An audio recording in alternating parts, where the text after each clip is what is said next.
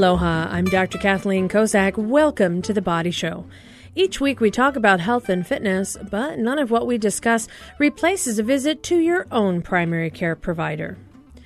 Ever hit your head and wonder if it's going to become a concussion? Get a headache afterwards and not know if it's something serious or not?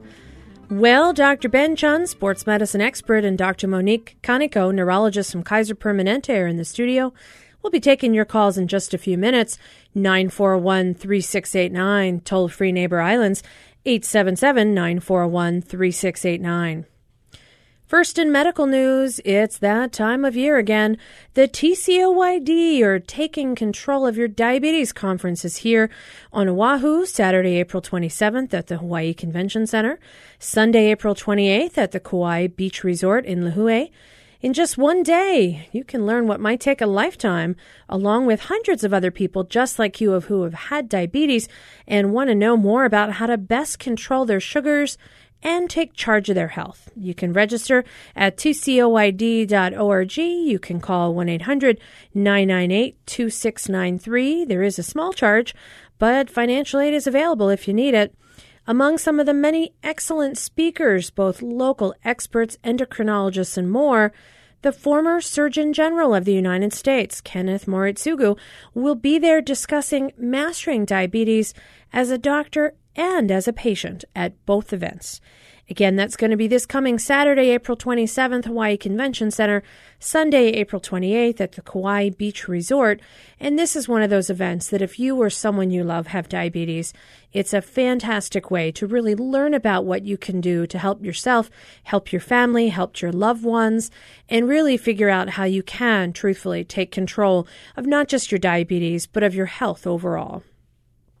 Now let's talk about concussions. You've heard the terms mild. Maybe you know not to let someone fall into a deep sleep after a major head injury. And if you've ever wondered what it means to have one and what the long-term consequences are, our experts, Dr. Ben Chun, sports medicine, and Dr. Monique Canonico, neurologist from Kaiser Permanente, are in the studio, and we'd like to hear from you. If you've had a head injury or someone you love has had a concussion, what were the symptoms that you picked up on, and what do you remember being told to do about it? You can join us at 941-3689, toll-free Neighbor Islands, 877-941-3689. Dr. Ben, Dr. Monique, welcome to the Body Show. Thanks. Thank you. All right. Well, lucky for us, the skull is fairly strong. It's a series of bones fused in the body, protects the really important brain inside, and usually is hard enough to take a few knocks now and then. But, there's all different types of head trauma. Dr. Ben Chun, you just came back from a wonderful conference. What are some of the most common types of head trauma that lead to things like concussions? Generally, a concussion is sustained during a collision injury, where they're colliding with another player in a team event or the person versus the ground or other surface. So like your head hits something. Your head or your body hits something. Or your body hits something. Oh, that's interesting. So you don't have to have a head injury to have a concussion. You don't. Sometimes the forces can be impulsive from the body to the head area and then therefore to the brain. So you almost fall down, you catch yourself, and then all of a sudden maybe your head jerks back a little bit. You don't hit anything. Yes. And that can still be an injury. Yes. You liken it to a yolk within an egg. And if you shake the egg, the yolk inside will bounce back and forth between the walls of the eggshell. I'm thinking scrambled, but I don't want to think of that. Okay, so that's so the yolk is sort of suspended, so your brain is suspended in fluid, and anything that can cause that yolk to move around quickly could lead to brain trauma. Yes. Now, when we use the word concussion specifically, what do we mean by that? Well, concussion is defined as a complex pathophysiologic process affecting the brain induced by biomechanical forces. And that's okay, so like in English? That's a complex way of saying it's a disruption of the normal process of the brain. So it prevents the brain from doing its job normally. Because of some type of trauma? Because of some type of injury. An injury. And what does it do that's not normal? When we say prevents the brain from doing something normally, what do we mean by that? Well, of course, the brain is responsible for a number of jobs, including keeping you awake, alert, thinking, okay. Working through problems, your emotional well-being, your sleep behavior, and also controlling your physical body. So disruption can happen in any of these domains or all of them at the same time. All right, Dr. Monique, concussion. So something happens to the brain. It's not functioning in a way that it used to. Are all concussions associated with loss of consciousness, or can you have a concussion and still be awake the entire time? Many concussions are not associated with any loss of consciousness, but the trauma still occurred and the patient could still have symptoms. Therefore, really, any time an object hits the head or the head hits the object, the person should be evaluated, and then we determine from there, based on their symptoms, where they should go. So let's just say I'm walking outside, oops, I tripped, hit my head on the ground, and I don't necessarily lose consciousness, but I get up and I feel a little nauseous, feel a little weak, a little dizzy. Are those signs of concern? Yes, everything you've just said could be signs, but it also could just be from the injury. So the big question comes up, when do we really seek medical attention? The kid was on the field, there was an injury. Does everybody have to go to the emergency department? And the answer is no, but some major reasons that we look for to go to the emergency department is there a skull fracture? Was there loss of consciousness? Extreme drowsiness that doesn't go away? The headache that gets worse and worse and worse? And even vomiting.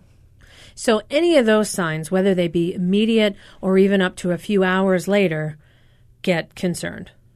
All right, we've got some callers. Boy, this is a hot topic. We've got some early callers. We have Van from Kailua. Van, welcome to the Body Show. Hi. Hi, what can we do for you?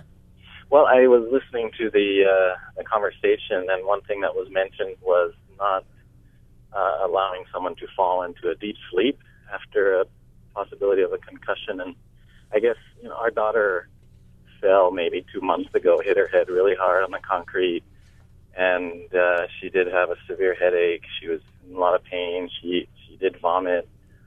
We felt like she definitely had symptoms of a concussion, but we were kind of under the impression that give her some pain medication and let her rest and she'd be okay. But is that not a good choice? Well, it's a good question. Tell me, how old's your daughter? She's 5. She just barely turned 6 last week. So about 5, and about a couple, you said weeks ago? It was a couple of months ago. Couple of months ago. So she fell down, and you were kind of concerned. What did you do about it? I'm curious.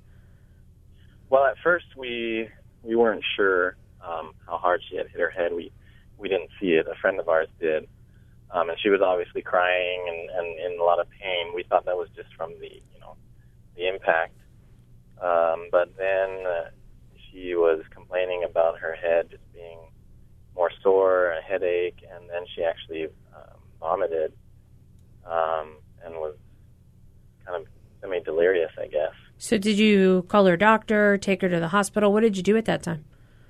No, we gave her some Tylenol. So that's when you gave her some Tylenol and said, okay. She stopped crying and she kind of calmed down a little bit, but maybe about an hour later she was complaining a little bit more, and we thought about calling her doctor or taking her in, but we just weren't sure if that would be.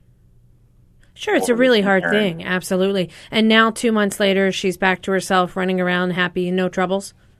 Well, she was actually fine the next day. At least it seemed like it. Okay. But that was after an afternoon and evening of basically laying around and then a full night's sleep. So I wasn't sure that the comment about not recommending that someone with a major head injury fall into a deep sleep kind of threw me off. Well, and it's a really good point. I mean, long term, everything worked out fine. Your daughter seems to be fine. And I think short term, you guys weren't really sure. And it's kind of hard to ask, a 5-year-old, how hard did you hit your head? They don't really have a good reference point. Right. But you did bring up a couple of good things, which is you assessed her. You checked to see if she had any discomfort. Clearly you didn't see any obvious signs of head trauma. And you said, okay, maybe there's these other factors going on. We will keep a close watch on her. And in the end, everything turned out to be okay. But I'm curious, Dr. Ben, for example, is somebody who's young, we're below the age at which we can really describe exactly what happened. Given the scenario that Van's talking about, in his case, everything worked out great. with a child who presents with something like this and you're not quite sure how hard they've hit their head and they're starting to feel like they have a headache, what would be some options for someone else out there? Well, Van brings up a couple of good points. One is that there isn't a specific symptom that's specific to concussions. So it's very hard for people watching or parents to assess whether or not this is something they need to pay attention to, because it can be things that people complain about at any point: headaches, just feeling tired, not feeling themselves. So it's very difficult to know when is it more serious and when isn't it. Sure, and for a 5-year-old, that makes it even more difficult. It's absolutely. even harder because it's harder to get a really clear answer as to what's going on. Generally, the advice we give is that if parents notice any significant change in the child's normal behavior, if they do have any vomiting, dizziness, or worsening of their symptoms, to contact their physician. Now, the nice thing is, or the lucky thing is, the majority of concussion cases get better on their own. It is defined as a self-limited condition. That means it gets better by itself in a reasonably short amount of time. So the majority do not go on to have significant complications. And in Van's case, thankfully, everything is worked fine, out and fine, that's sure. the typical situation. So parents really just need the reassurance that if they're paying attention and if anything seems amiss to them where they start feeling uncomfortable and they're not sure, it's okay to ask. That's why the physicians are there. That's why the ERs are there. You're never wrong for checking it out and making sure you're okay. So I tend to give the parents the typical advice we give, but also that if you don't feel comfortable, ask. Go ahead and ask the question. And to his point on, is it okay to let someone fall into a deep sleep? That's kind of a holdover advice from years past.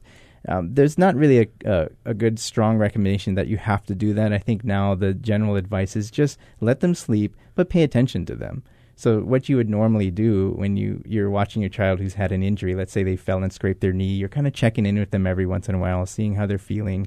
But it doesn't need to be woken up on the hour every hour. You don't need to do that. But parents need to do what makes them feel comfortable. If they don't feel comfortable with it, I've got to wake up Johnny every hour in the hour, make sure that he is alert and arousable. Do it. I would say do it because it'll make you feel better. To feel better about things. Sure, absolutely. All right. Well, it sounds like definitely good advice. We have, another caller. This is going to be a fun show, you guys. We have Steve from Makawao. Steve, welcome to the Body Show. All right, thank you. What can we do for you? Oh, I have a question about concussion and semi-concussion. I know when I was growing up, there was a thing they called semi-concussion. And, a lot of times now, we're wearing helmets that hit the ground, hit other helmets. You see the stars. Is that considered semi-concussion? And I was, told if you, get knocked out, you black out, that's more of a concussion. Is that any of that? Well, it's an interesting, we talked about some of the holdover things, semi-concussion, full concussion. Dr. Monique, can you semi-concuss? Can you sort of is that what we would call a mild concussion now? Yes, exactly. So what he's describing would now be termed mild trauma or mild concussion, but still a concussion. And I think the reason we call it that is because we really want people to recognize that even though it was mild and maybe the patient only saw stars for, a brief interval, that it still is classified as a concussion and they should be removed from play and monitored. But if there's not a lot of long-term problems, a couple weeks out, no headaches or memory loss, then it would still be classified as mild concussion or semi. All right, Steve. We still use the term semi. I have another question, if you don't mind. Sure. Can concussions lead to seizures? Like if somebody gets punched and, sees stars, maybe doesn't black out completely, would that be considered the type of concussion that might lead to a seizure? Dr. Ben? So you can sometimes see convulsions after a head injury, and these are generally not considered risk factors for development of seizure disorders later. So that's a convulsion related to the initial trauma. So like a one-time event. So it's a one-time event. Head injury in general can be a risk factor for future problems if it develops into a significant damage to the brain structure itself. By definition, concussion is a brain injury without those damage changes that you can see. So if you're defining it just as concussion, then it should not be a risk factor for seizure disorder down the line. But if you have a traumatic brain injury, so not just a concussion but actual damage in the brain, that could be a risk factor for seizures later. But you wouldn't no longer call that a concussion. You'd call it something else. You'd call it something else. So really with a concussion, if you were to do a lot of imaging studies, the anticipation is they would all be negative. Yes. So if you were to do imaging studies and find something, we're dealing with something else. We're dealing with a traumatic brain injury. All right, Great. Steve, does that answer your question? Yes. Thank you so much, guys. Excellent. Thank you for calling us today. I'm Dr. Kathy Kozak here in the studio with my experts, Dr. Monique Canonico and Dr. Ben Chun. We're talking about concussions, how to know if when you hit your head it was a sign of a problem or maybe it was just a little bump on the head. If you'd like to join us, you can at 941-3689, toll-free Neighbor Islands, 1-877-941-3689. Now, Dr. Ben, we just brought up a really interesting point, I think, and that is that when we talk about concussions, there would be no findings on a scan. So, who needs a scan after they have a head injury? So there are various recommendations on who needs a scan. In general, most people don't when it's a concussion. And so if you have a good story for someone getting a concussion injury, you have the story of a collision during a sporting event or a witnessed fall, and it's a good story for it, that and you're more suspicious for concussion, in general, people don't need one. There's two reasons. If they have something focal on their neurologic exam, and this is why it's important to have people that are suspected of having concussions evaluated by a medical professional so that can evaluate them fully. If there's something amiss on that examination, that might prompt someone to get a scan. Secondly is if someone is deteriorating rapidly. So that's why we monitor people after they have an injury. So even if we're not sure if they have concussion, you never send them into the locker room by themselves. You always have someone watching them in case they start to worsen over time. That would be a reason to look. And we're mainly looking for bleeds in the brain at that point. So when we say worsen over time, what kind of time course are we talking about? There could be an I'm okay for the first 10 minutes and 2 hours later I'm starting to have troubles. Do you send, or should you, if you're a coach, should you send your athletes home with the notice that, okay, I know that you guys just played a game, tell your mom not to leave you alone for a few hours, or call your doctor or call me if something changes? In general, you want that kind of handoff of care. There's always got to be someone with that athlete. Certainly you don't want them driving themselves home after someone suspects you might have had a concussive injury. If the parents don't feel comfortable or if there's no one there to monitor the child appropriately, oftentimes they will at that point recommend they go be evaluated in the emergency department. Now, would this be coach drives you there or 911, you're taken by ambulance to the ER, or does that kind of depend on the situation? It depends on the situation. Now, luckily, in the state of Hawaii, we're lucky to have really good athletic trainers that are present at all high school games and competitions. And we say we're lucky because that's not the case everywhere? That is not the case in all states. Some schools do not have any healthcare professionals present. So the athletic trainer would be a healthcare professional, somebody who could do this assessment if somebody had a problem. Yes. I'm Dr. Kathleen Kozak here in the studio with some experts. We are talking with Dr. Monique Canonico,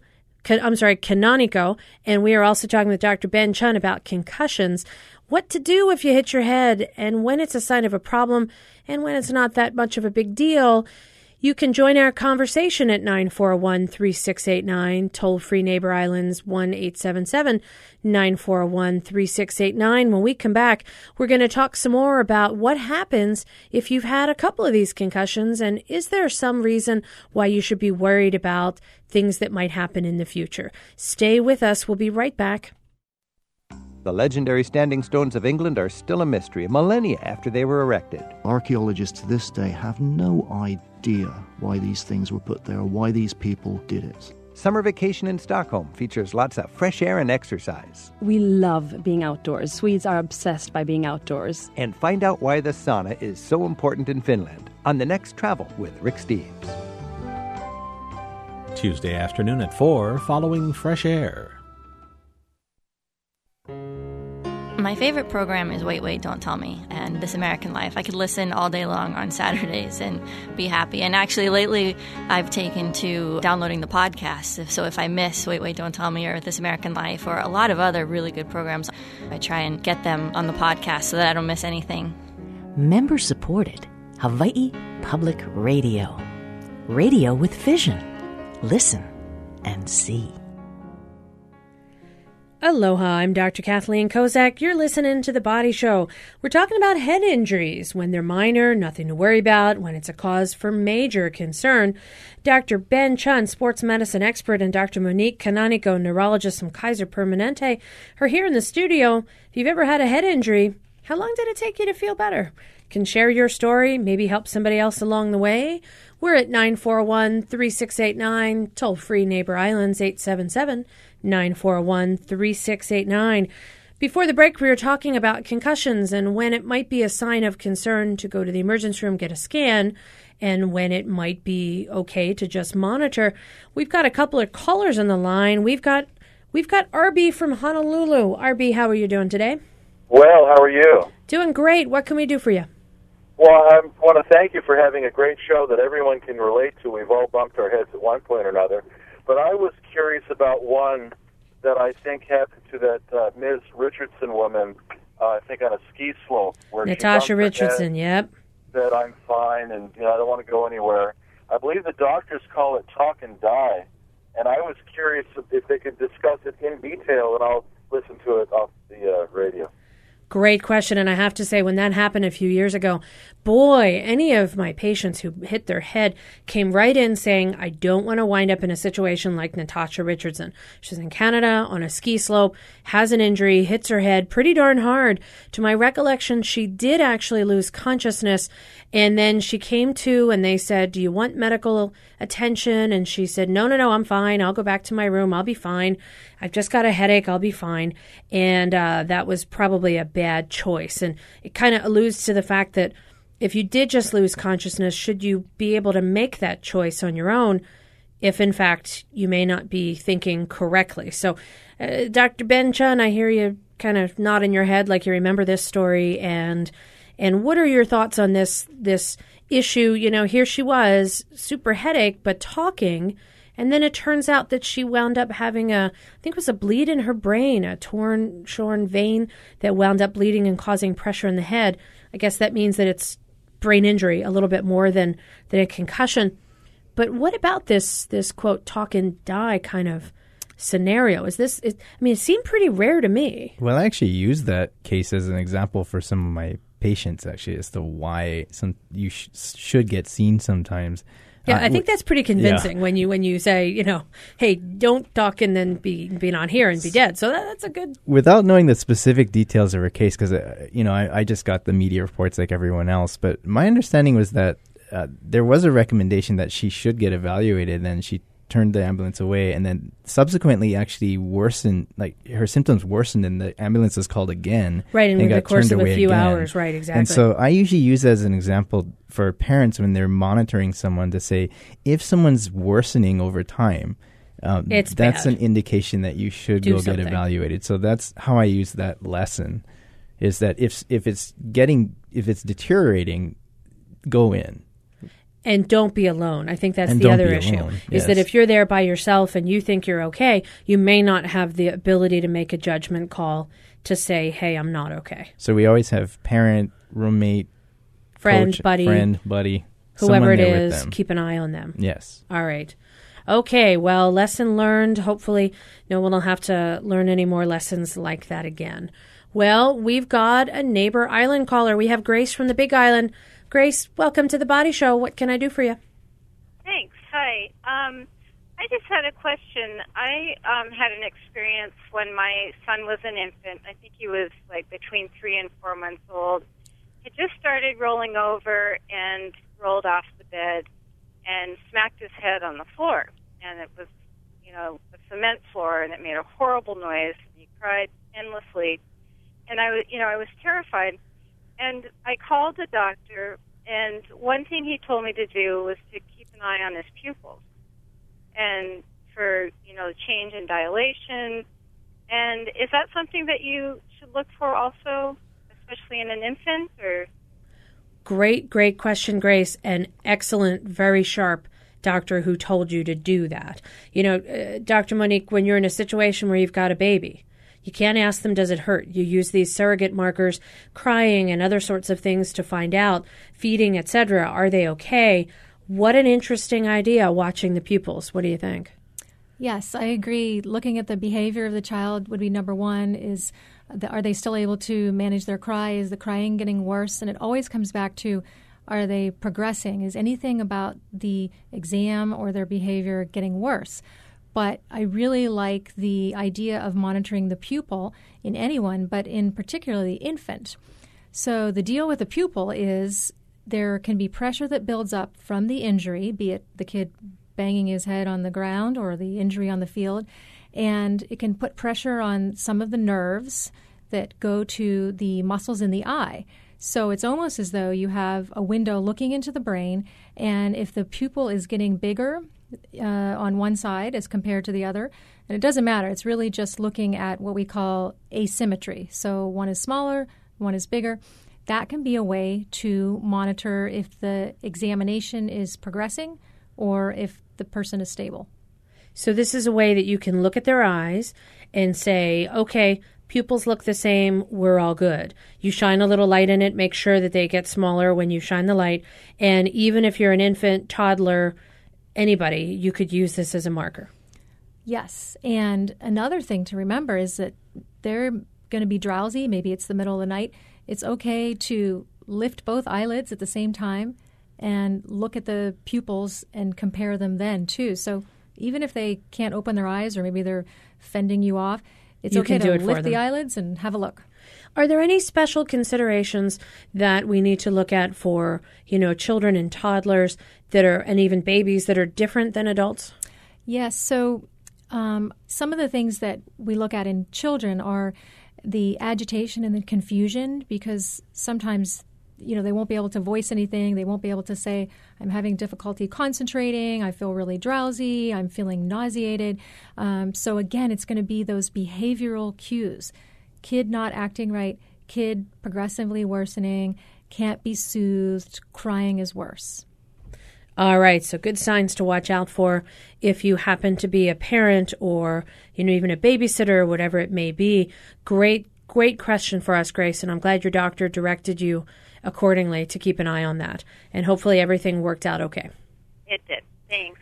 All right. Thanks for calling us. We've got another caller on the line. We've got Joseph from Kahala. Joseph, welcome to the Body Show.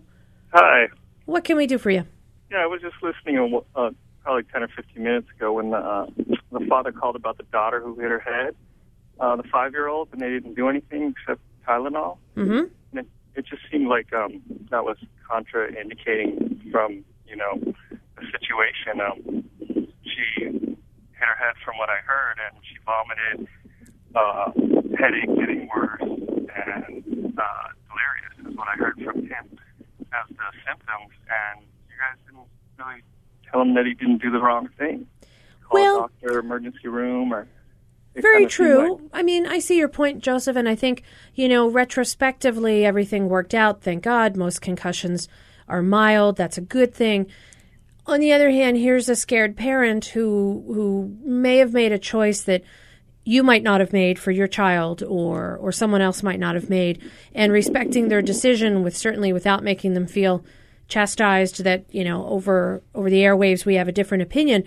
There are some things that people can do, and we're going to continue to talk about what's the first thing you should do if someone hits their head, what kind of first aid should you give, and when should you seek more medical attention, and we're going to go through those things. So, in that light, Dr. Chun, when we did have the caller who described their young child, let's just review some of the signs. Like, let's just say that, you witness somebody falling down the stairs. Let's say it's a child or maybe even an older adult, and you see that they've hit their head and it makes that loud noise that people generally get very worried about. As a bystander, what's the first thing you should do? I think that, in any situation, we usually do the ABCs. We assess for... Make sure they have an airway, they're breathing. Make sure that they have a pulse. Hello, how are you? Did you hit your head? What's going on? Do you know who you are? That kind of stuff. Right. And just to make a point, I think Joseph brings up a good point. And I think the main thing to be is it's good that there's more awareness, because I think that the biggest danger with these kinds of injuries are if people aren't thinking of the potential consequences of the injury, or if they are overlooking the fact that it could be serious. So the fact that people have this on their mind, I think, is a good thing. And the caller, Van, I think was his name, I think they were appropriately concerned because they were watching and monitoring and kind of paying attention and things. And I think the only time you really go wrong in these situations is when you don't think about what could happen and you're sort of reckless and saying, it's fine, there's nothing wrong, I'm not going to pay attention to this, go back out there, keep doing what you're doing. So I think the fact that more people are becoming aware of this and saying, hey, maybe we should pay attention is the best thing. And so hearing from these callers to say, we are thinking about it is the best thing that we're hearing. That means that our message is getting out, that people are taking this seriously. So if you come across that situation where you think someone is being a little reckless, because remember, there's sports going on all the time. There's skateboarding, there's bicycle riding, there's surfing, and you happen to be there and someone has an injury, there's no one around that's a professional to help them. You might be the person that has to give them the advice to say, hey, don't just go home by yourself. You took a pretty hard hit. Let's kind of look at you. Do something about it. Sure, absolutely. Well, and, I think the other point is that in certain age groups, we tend to be more reckless than others. And if you are young and you hit your head and you think you're going to be okay, tell your friend or tell your parents, hopefully, or tell your teacher, tell your coach, tell somebody. Because if you keep it to yourself, that's essentially, if this all happens, you look around, nobody sees you, you might be putting yourself in danger without even realizing it and not having that judgment capacity to do something differently. Right. Now, we talk about head injuries. Dr. Monique, there was just that situation in Hawaii Kai, and there was a skateboarder, and they were on a skateboard. I think they were holding onto a moped, or, again, we know what the media tells us, so we certainly may not know the full story, and hit their head really hard and never made it. These are head injuries that can be very serious. It moves beyond the level of, I've got a simple concussion, I wake up, I get better, to now I have some serious consequences to this, and in unfortunate cases leading to death. What should we do to protect our head? So, again, we really want to stress, as we always do, the helmets for any sport. And I, in particular, want to stress the kids who are doing the skating and the skateboarding and even the scootering just down the street to their friend's house, which might be a quarter of a mile away. And that's when they don't put the helmet on. My kids in particular, they're 10 and 13-year-old boys. When we go on a 10-mile bike ride, we all have our helmets on. When they're driving around the block to their friend's house on the scooter, they don't have their helmet. And I really try to be diligent about any time you're on wheels, put the helmet on. If you're driving a car, seatbelt, and, of course, no driving under the influence of any drugs or alcohol, but helmet, any sport, anytime. Helmet, and helmet. Now, what about surfing? Ben, you mentioned that earlier. That's a sport that, a lot of people do, and I don't want to say it's unique to Hawaii because there's other coastal areas where they have that particular activity. But is there anything you can do if you surf? I mean, I can only imagine getting pounded by the force of some of these waves. What do you do then? I don't really see any surfers wearing headgear, and I don't even know if it would be that protective. What can you do if that's your sport? There is headgear for surfing, so there are helmets for surfing. An important distinction that helmets are, unfortunately, not yet proven to be concussion-proof, so they don't protect you from concussion injury. They do, however, are really effective at protecting you from skull fracture and catastrophic brain injury. So the reason we use them in sports is to prevent those injuries, which were actually quite common back when they played football without helmets or with just leather helmets. Boy, I can't even imagine it now. Yeah, so those injuries were skull fractures and severe traumatic brain injury. So those injuries have come down significantly with the advent of helmets. But unfortunately, helmet does not protect against concussion. But so if you're a surfer at Pipeline and it's a foot deep and you're on a 10-foot wave and you're impacting something that's essentially concrete, there are certainly surfers that have had injuries before that wear helmets. But it's kind of an individual decision. Snowboarding used to have nobody wearing a helmet, and now it's actually the standard. Is it pretty common? It's pretty uncommon to see someone not wearing a helmet snowboarding these days. But like regular skiing? Yes, same thing. used to be really uncommon to see someone wearing it on the slopes, and just in the last 10 years, it's probably more uncommon to see someone without it. So we're gaining ground. We're recognizing protect your head, make sure that you're not putting yourself in a position where you could unintentionally injure yourself. Are there other sports where helmets are becoming more common? I'm trying to think of Olympic skiers, and do I see them with helmets? And I think I do. Do I? Do I see Olympic skiers with helmets? Think do you think I do? One of the things, if you watch professional cycling, is back when Lance Armstrong was winning his first Tour de France's, he did not have a helmet, nor did most of the riders. And all of the riders are required to wear helmets now. So professional cycling is one of the sports where definitely helmets have made a big impact. Yeah, I see those aerodynamic helmets, with all this kind of fanciness to it. All right, we've got another caller on the line. We've got Kama'a from Kaimuki. Welcome to the Body Show. Thank you very much. I appreciate your show. On Saturday, my ICD went off, and I was putting on my shorts. My ICD went off, and it's the first time I encountered it. It was so powerful. They said my heart stopped. I fell on the floor on my face. My son watched me. I fell face first, and when I got up, I had no extremities. I couldn't push myself up. I blacked out. So my son asked me, "Dad, are you all right? You want me to call 911?"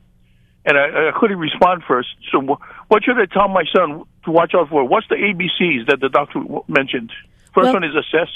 Well, here's what I'll tell you, first of all. If your ICD goes off, that's a reason to go get checked out, because it's not going off for no reason. Now, an ICD, internal cardiac defibrillator, is basically when they say, okay, if you're watching TV or something, all right, I'm going to shock him, and they say, stand clear, and then they do that. Essentially what you do is you have some wires in your heart that will do the same thing. So you don't have a whole lot of warning if this is going to go off. Usually it does so if your defibrillator senses that your heart isn't beating. It's rare for these things to go off for no reason, but when they do go off, there's a reason. So what you should first tell your son is, yes, he should call 911, because if your heart stops and it's a sign that your defibrillator is going off, then there could be a reason for it. It could either be a heart attack, you could have some low potassium, you could have some problems with, who knows, a whole bunch of different possible things. And if you don't treat the underlying condition, that's going to keep happening, and it's generally not good for your heart to have that sort of continuous shocking occur from some other reason.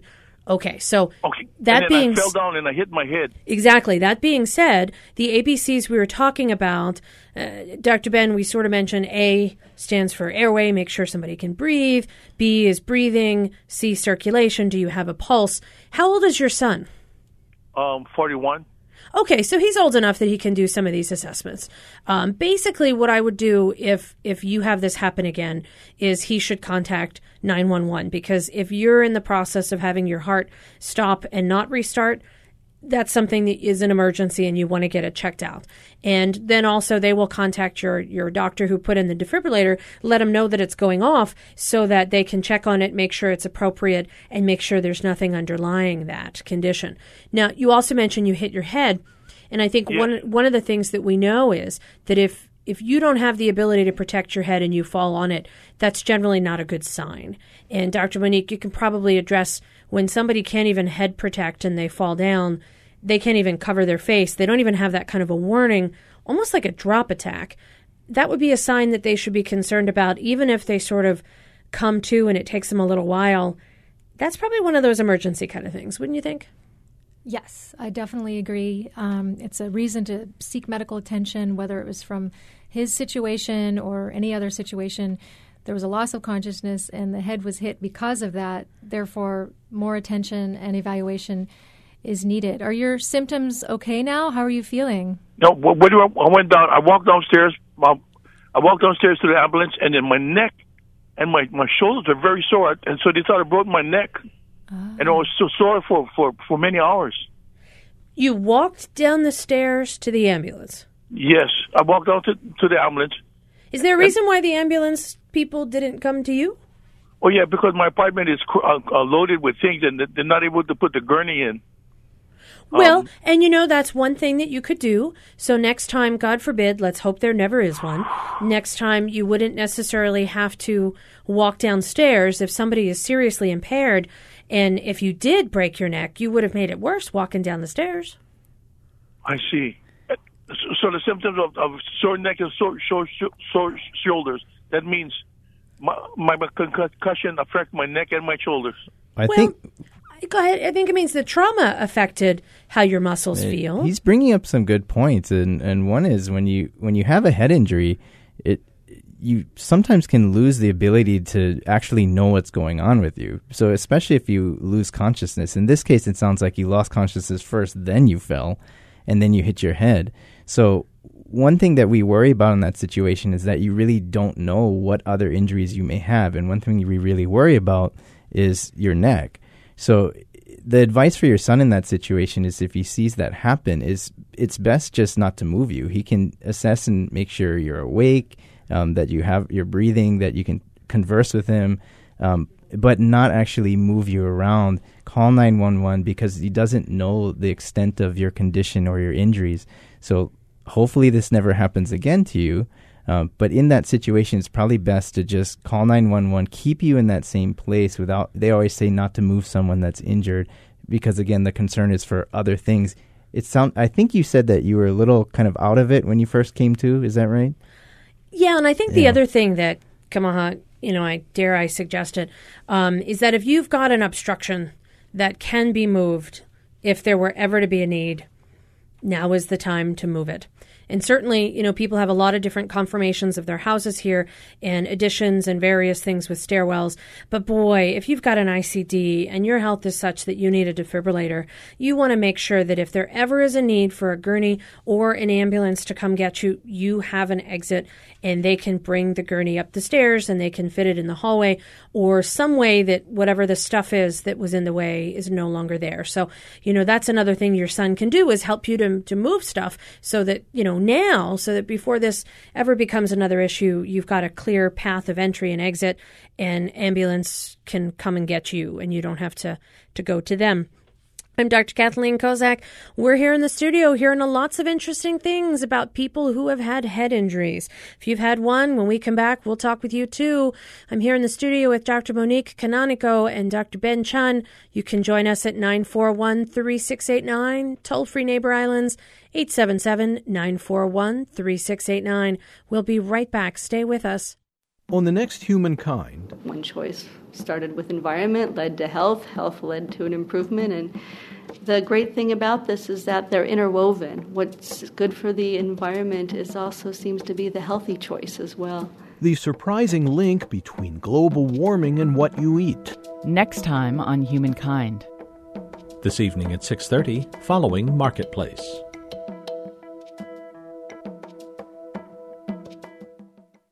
It is a morning like other mornings. Henry, my lover, sits on the couch reading the morning paper. Henry, my cat, is sitting in the other corner staring at Henry, my lover. They are so ridiculous looking, that pair of Henrys.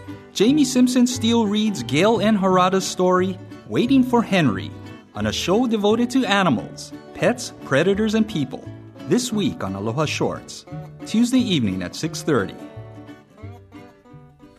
Aloha. Welcome back to The Body Show. I'm Dr. Kathleen Kozak, and we are here in the studio talking about head injuries and concussions. I've got some experts here at the table with me. I have Dr. Ben Chun, sports medicine expert from Kaiser Permanente, and Dr. Monique Canonico, neurologist, Kaiser Permanente. We're talking about what happens when you hit your head and when you should be concerned about it. If you've got a question, you'd like to know if there's something you need to be wary of, or maybe even your family members should watch for you, you can join us at 941-3689, toll free from the Neighbor Islands, 877-941-3689. Now, Dr. Ben Chun, we were talking a little bit about sports can be a sign of concern. And there's some new studies that are coming up that are looking at, when is the riskiest time for athletes and what are some of the things that they could learn to do so that they don't have long-term consequences. What are some of these issues? You just came back from a conference like last night, I think, and what are some of the latest things that you've learned? Well, parents these days are really concerned about concussion injury, and rightfully so with what we're seeing on the news. Parents always ask, well, what sports are the riskiest? And it's been fairly consistent that football by far is the most riskiest for concussion, but also wrestling, soccer, and girls basketball are some of the highest rates of concussion injury in this state, and they do track it from year to year. Unfortunately, there is no 100% safe sport. Any sport you undertake is going to have some level of risk. So the best way to protect yourself is proper coaching, proper preparation, using good technique, paying attention to your body if something seems amiss, asking someone for help, paying attention to your teammates. If one of your teammates is acting differently, seems confused, doesn't seem themselves, or is complaining of things, letting someone know so that they can be taken care of. The basic things make a big difference, especially for concussion injury. Now, we talked a little bit during the break, and we were talking about sometimes people need to know the right way to have a situation. Like Dr. Monique, you were talking about the right way to tackle. And if you do it correctly, you don't actually involve your head. Are these some of the things that we actually see in sports that we just need to learn better technique, better mechanisms of how to do things? Yes. So as Dr. Chun was saying, no sport is without risk, and we know football is one of the worst ones. But one of the things that we have found is that if the children are taught proper tackling techniques and they learn no helmet to helmet and you lead with the shoulder, etc., that can help reduce the injury in terms of they don't know how to tackle as well, and they could have less chance of getting a concussion. So with proper instruction, and the coaches, at least at the community level, and I'm sure at the grade school and the high school level, they're being taught to help teach them to minimize head injuries. And some of the things we're learning, too, is if you learn how to tackle at a younger age, you may not be at so much risk when you're older because you've learned the technique, your body knows how to absorb it, and there may be less chance of getting a head trauma because you learned properly. So there might be a technique element to it. Certainly it doesn't mean everybody should stop playing football or they should stop playing basketball. I mean, we're trying to get youth to get more active, and these are some of the activities that they enjoy. So there may be safer ways to do it. Now, what are some of the long-term consequences? I know, again, we hear about it in the media, lawsuit against the NFL from some of the former players who say, boy, after that many episodes of head trauma, they've had permanent damage. Is this a concern? I know concussions, we said, by definition are self-limited, they get better. But is there, how many is too many? And when do you get worried if there's so many concussions that someone's experienced in their sporting athletic activities that there could be permanent damage? The important thing to remember is that the vast majority of concussions do get better. So we don't want to scare everyone into inactivity. Every concussion, however, is different. So one may take 7 to 10 days to get better in an adult, and what we're seeing is it takes an average of 3 weeks to get better in a youth or teenage athlete. There are some athletes that sustain concussions, such as Sidney Crosby of the Penguins NHL team, who took an entire calendar year to get over a single concussion. So it can have significant consequences. If you're a school-aged athlete, the biggest concern we have is having difficulties in school, which is your primary job. You're there to learn, and if you're having issues concentrating or remembering things or focusing or having emotional issues related to a head injury, it can have longer-term effects just in consequence to your academic your future career. Sure, academics. Right. There's exams, there's SATs, there's college applications, there's a whole bunch of things you got to sort of have together. So important to pay attention when you're in that situation. The long-term effects that people worry about are this so-called chronic traumatic encephalopathy, which is sort of brain damage that happens over time. It is not for sure linked to concussions per se yet. So that's where the studies are ongoing to see if there's a certain risk for those athletes. And it probably is a specific kind of subset of people that's going to be at risk for that. So there's not a direct link between concussion and that right now, that sort of early Alzheimer's stuff that everyone worries about. So that hasn't been shown yet, but that's always a legitimate concern. And there's not really a good way for us to tell people there's no chance that could ever happen to you. And that's why we need to pay attention and keep looking at this issue. And, like you mentioned, we have a lot of great callers today, and they're saying, hey, I'm interested in concussion. Hey, I heard that other guy didn't take his, daughter in to get checked out. I probably would have. So we're hearing about this increase in public awareness. Now, just to sort of review a couple of the basic ideas. So concussion is like the egg yolk in the egg. You don't have to have head trauma. You just have to have some type of a force on the head that causes, like you mentioned, the yolk in the egg to shake around a little bit.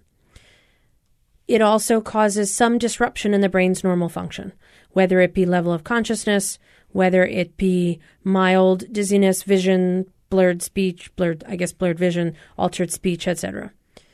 By definition, if you do a brain scan and it's a true concussion, it'll probably be negative because concussions don't have permanent injury on the brain.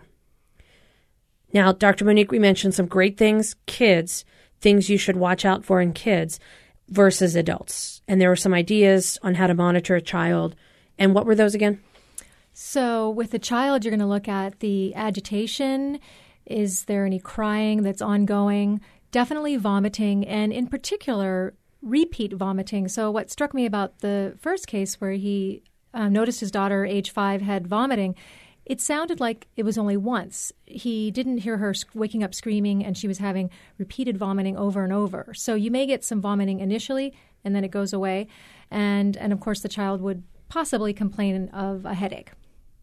So those are things for young children. Now let's talk about teenagers.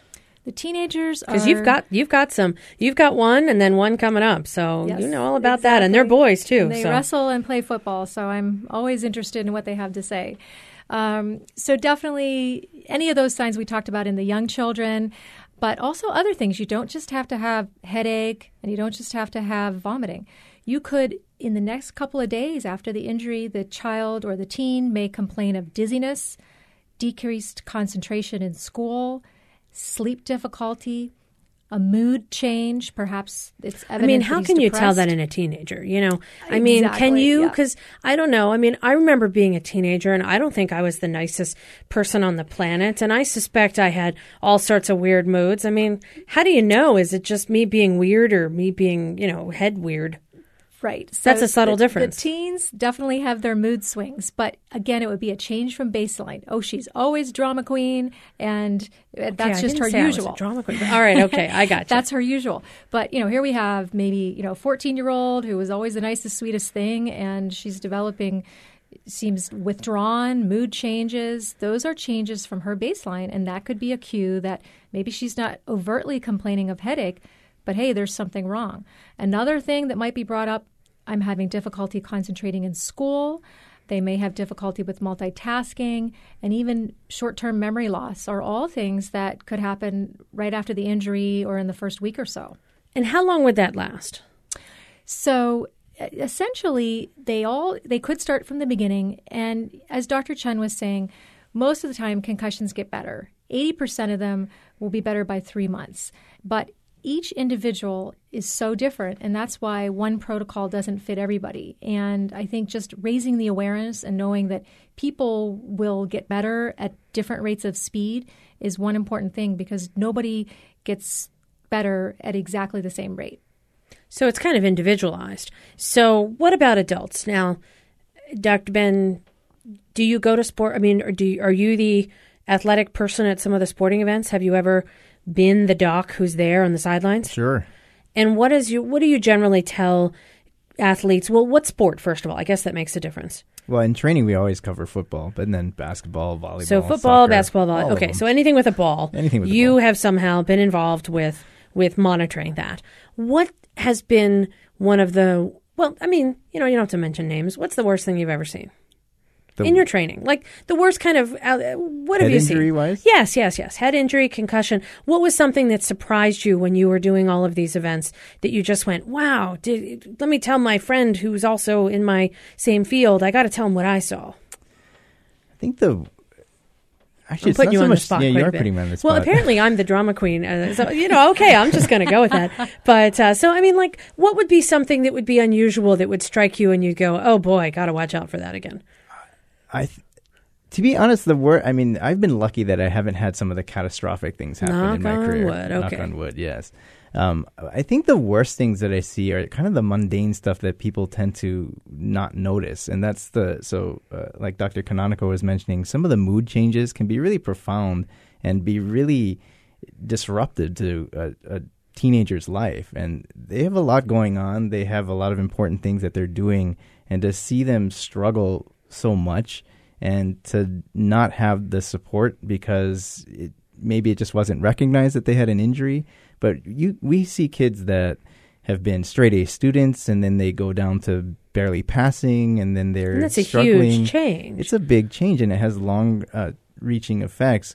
And I think the worst in this kind of realm, having not been lucky enough not to have had any of the catastrophic things, is just having someone feel like there's something wrong with them and there's no word for it, or there's no diagnosis. It's just you're not trying hard enough, or you're being moody, or the child starts to feel like it's them that's doing something wrong when it in fact was an injury that wasn't picked up on. And like you mentioned, there's no test. There's no diagnostic test to say this scan shows concussion, because by definition the scan would look normal.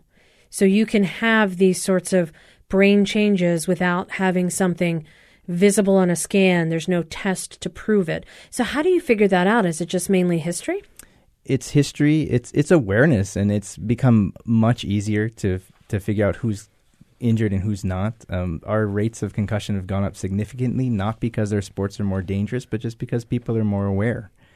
And so I think just having information from coaches, parents, student athletes, all of that plays a role in figuring people out. And when you're an adult, if you're just playing, you pick up basketball on the weekend, or, hey, I'm just going to play a little football with my friends on Thanksgiving, things to be aware of, kind of the same things as if you were a student. If you still don't feel right, you still don't feel like yourself, and it's been a couple of weeks, you should say something. Just getting your bell rung and... It's an interesting way to put it. And keep your elbows to yourself. Don't elbow people in the head. Because sometimes that can happen inadvertently. Competitive sports, you want to win. It makes me wonder, wrestling, why do we not hear more about it with wrestling? I mean, I don't know. We do. We have a lot of wrestlers in judo, especially, which is so popular here in the islands. It's got some pretty high rates of injury as well. So be careful with those things, too. Be careful with all sports. Do they wear helmets in judo? No. But they wear helmets in some kind of wrestling. I remember seeing them, these weird kind of... It's protective of their ears, not so much for their head. Not for their head. So maybe that's another sport where we need to take a look at it. You never know. Never know. It'd be challenging to wrestle ear to ear with someone with a big helmet on your head, so... Well, and I think, at some point we're going to have to get better at helmet design. We're going to have to come up with something that will not only help against major head trauma, but you mentioned helmets don't necessarily protect against concussion, and that can be another issue that people don't realize. Yes. All right, so overall concussions, don't have them. If you know somebody who has head trauma, watch them carefully. If there's signs of changes, Dr. Monique, you mentioned kids, be wary if there's behavior changes, subtle things. And I love the doc who told the parent, check out the pupils. That was definitely a very astute observation. And if you're a teenager and you're moody more than usual, be worried about that. All right. I feel like I've learned a lot about concussions today. I want to thank both of you, Dr. Monique, Dr. Ben. Thanks for being on the Body Show today. Thanks for having us. You're welcome. Dr. Monique Canonico is a neurologist at Kaiser Permanente. Dr. Ben Chun is a sports medicine expert at Kaiser Permanente. And they both see people all the time with head injuries and hopefully won't anymore because no one will have one. If you'd like to hear this show again, you can click on www.hawaiipublicradio.org. Follow the links to The Body Show. Our engineer is David Chong. Our executive producer, Beth Ann Kozlovich. I'm Dr. Kathleen Kozak. We'll see you next week when we talk about the potential of a single-payer insurance system. That'll be an interesting one. See you Monday at 5 on The Body Show.